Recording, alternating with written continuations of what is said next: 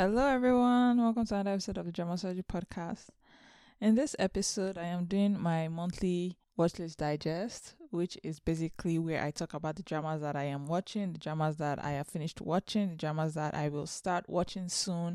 And so it's really just me talking about dramas that I guess normally wouldn't cover or do a full length episode review of. And so this is like my chance to like talk about all the dramas.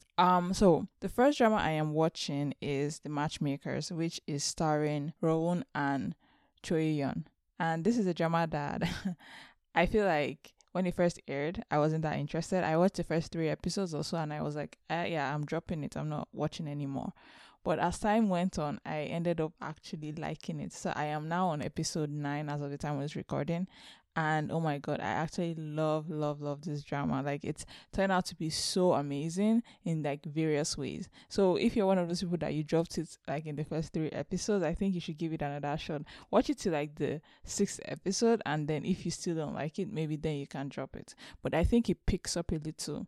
So I'm currently enjoying it. I'm enjoying Rowan's acting. I watched him in Destined with You, and I really liked him in that as well. Even though a lot of people do not like that drama, I'm one of those people that I really actually liked this other drama. So I think I was kind of still putting him in that headspace when he started Matchmakers right after. I could not get into it immediately, but actually now I can because his character is hilarious. Like, he's getting character development as time goes on in this drama, but honestly his character is hilarious. Like, Rowan is actually really good at comedy.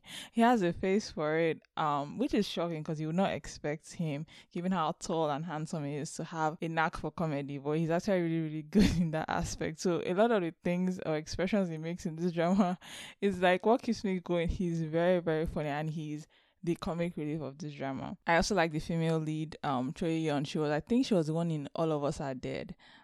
So she's a face I've seen before, and here she's, oh my God, I have to say she's the cutest female lead I've ever seen. Like, I have seen a lot of female leads and I have liked a lot of female leads, but she's the first one I think that gives me this charm, right? Like, when I see her and I'm like, oh yeah, I guess I understand why the male lead is so into her almost immediately, right? Because she just has this charm that I don't think I've ever seen in a female lead, especially when she puts on the full makeup and she's in her Yojutech like outfit, right? She's so beautiful, and so she's actually very pleasant to watch. She's just so cute, right? And so she also helps me get into this drama, right? Because her acting is also just fantastic.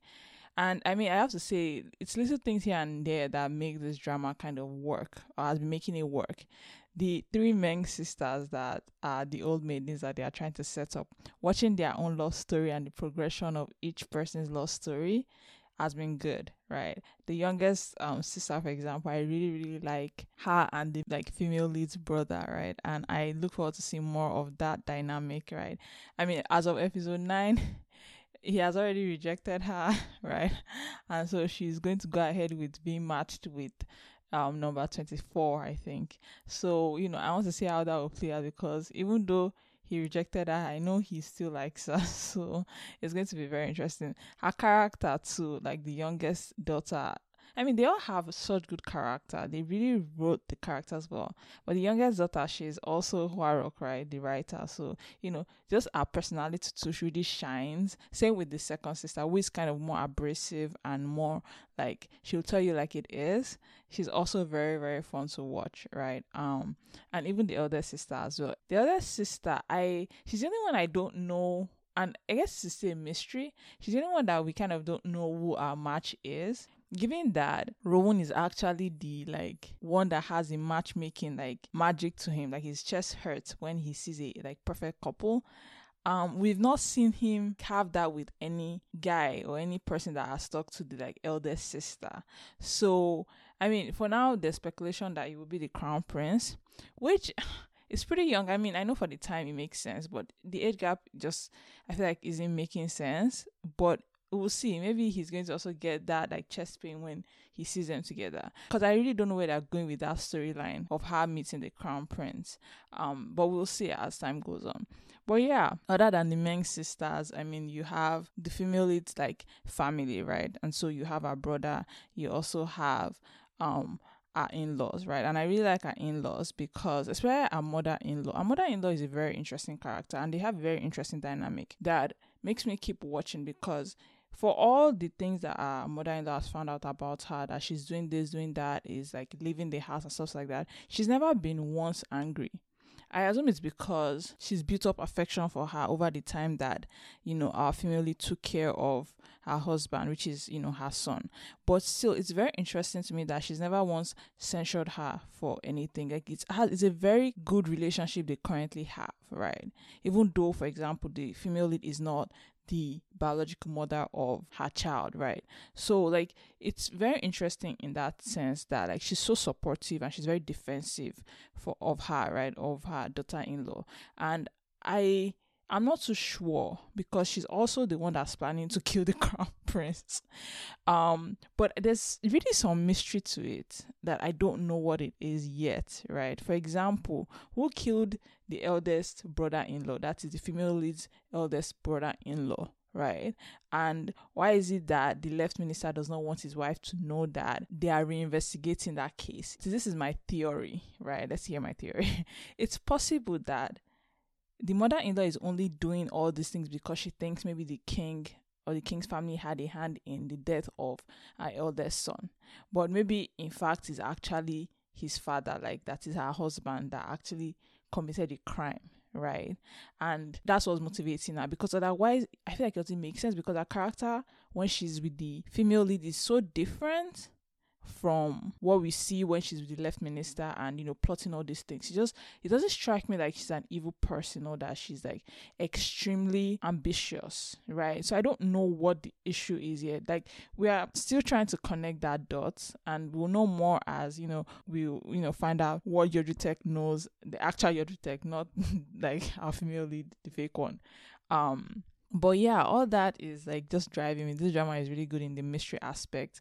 The comedic aspect is really, really good. I really like the king as well. He is that complete piece in the comedic duo with Rowan, right? When he's also on screen, he's also really, really funny. And they just insert comedy in here, so it's never too serious, which I like. I feel like I spoke too much about the Matchmakers. I feel like I should have covered it. I might cover it in a separate review.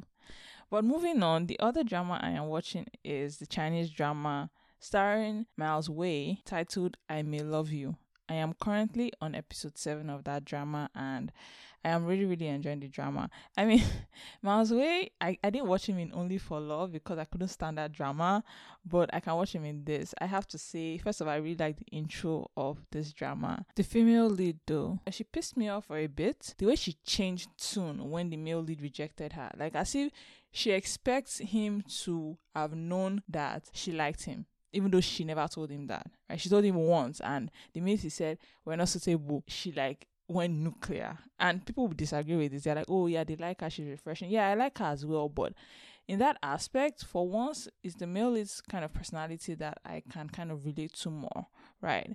At the beginning, he's like, oh, we're not suitable, right? Because of what he thinks suitability is, right? And he slowly changes his mind as he realizes that he actually likes her. But the way she reacted was like I don't understand. So there's that one aspect that I don't really like. But regardless, Miles Way keeps me watching. He's just so handsome. Like, there's just something about him that it's funny because I feel like I never seen him in historical dramas. Is it just me? I feel like he only does modern dramas, or maybe, I don't know, but that's something I've realized about him, that I don't see him in historicals at all, right? But yeah, that's the second drama I am watching. The third drama that I am watching is, well, let's do third and fourth together. But it's really just the third because I am dropping one most likely. So Park's Marriage Contract and My Demon. There are two dramas I aired over the weekend. I am currently on episode 2 of both dramas.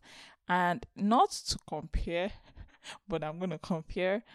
I think Park's Marriage Contract more. Issei Young and Benyok, they just work for me in the way that Song Kang and Yu Jung just don't, for some reason. I don't know what it is, but I just enjoyed the first episodes of Park's Marriage Contract more, right? I really liked the various fantasy element that they brought in, and how she traveled through the different worlds, right? I really, really like that scene. So I like the scene where as they are like putting her in the well, about to kill her, obviously, how like time freezes and just the way or the rendition of the moon changed in that scene. It went from like a regular moon to like a blood moon, and it was just like that scene just sold me. As well as like the CGI of her going through the two worlds, right? It kind of reminds me of this scene in Happy Marriage, As Long As We Both Shall Live. It has that exact same like crossing over time through water kind of thing, or at least the way it's shot looks kind of similar. And if you watch the two, you kind of know exactly what I'm talking about. But yeah, I tried My Demon as well. I don't know, I'm not feeling their chemistry yet, but I'll probably keep watching it because again, Saturday, what will I watch anyways? But still, I am liking Parks Marriage Contract more. And then the next drama I am watching, this is a drama that actually I just watched like 2 episodes like yesterday. Like it was almost just on a whim because I saw that it was out and I was like, you know what, 10 p.m. at night, let me just check it out, right? And it's titled A Journey to Love. It's a Chinese drama that just started airing. I think the name of the male lead is Liu Yuning. Like he's a singer, I think. Because I know he sang one of the OSTs I really, really like. I think. And so this is his drama, and honestly, first 2 episodes very, very good. Like it caught my attention so quickly. It's kind of what My Journey to You thought it would be in like the way the female lead is written. The female lead in My Journey to Love reminds me more of the second female lead in My Journey to You, right? Because it's like they're assassins and everything, and like there are different tiers of assassins, right? And I think the female lead of A Journey to You has more of the like personality, the coldness, the uncaring kind of vibe that you get from the second female lead in My Journey to You. So I am loving her character, right? She's kind of easy to watch, and also like the male lead too is like very smart.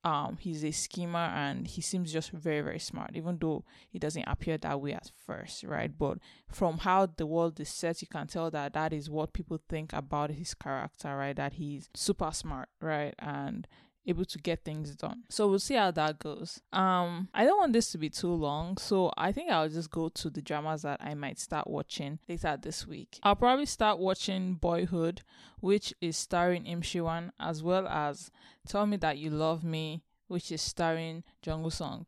So those 2 dramas are 2 dramas that I am going to start watching probably this week. I'm really excited for Boyhood because it kind of reminds me of that like weak class or weak hero class 1 kind of vibe. So I'm looking forward to those. And yeah, the drama that I currently like finished watching a few days ago was Kunning Palace. I did a separate review about this, and Kunning Palace was okay, but I feel like the end kind of fell off. I don't know what I expected from the ending, honestly. And I think this is partly because they had kind of a short time to like wrap everything up. Like he worked out well, but I don't know. I wanted, like, no one ever gives me that satisfaction of revenge, right? Like, yeah, he managed to like kill his dad and all those things, but like, no, I want like super satisfaction when it comes to the revenge, and it's dramas just they're not able to fulfill that. The Glory was not able to fulfill that.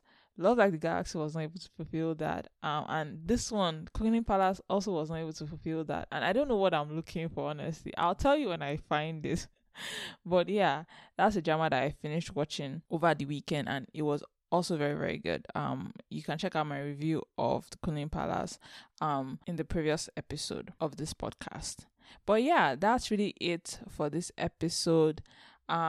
It's actually a lot longer than I thought it would be. I think the Matchmakers deserves its own review.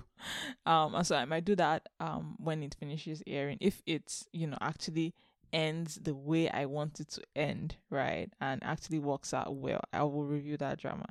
Well, yeah, this has been the Watchlist Digest for this month. Thank you guys so much for listening to this episode. Have a nice day. Bye.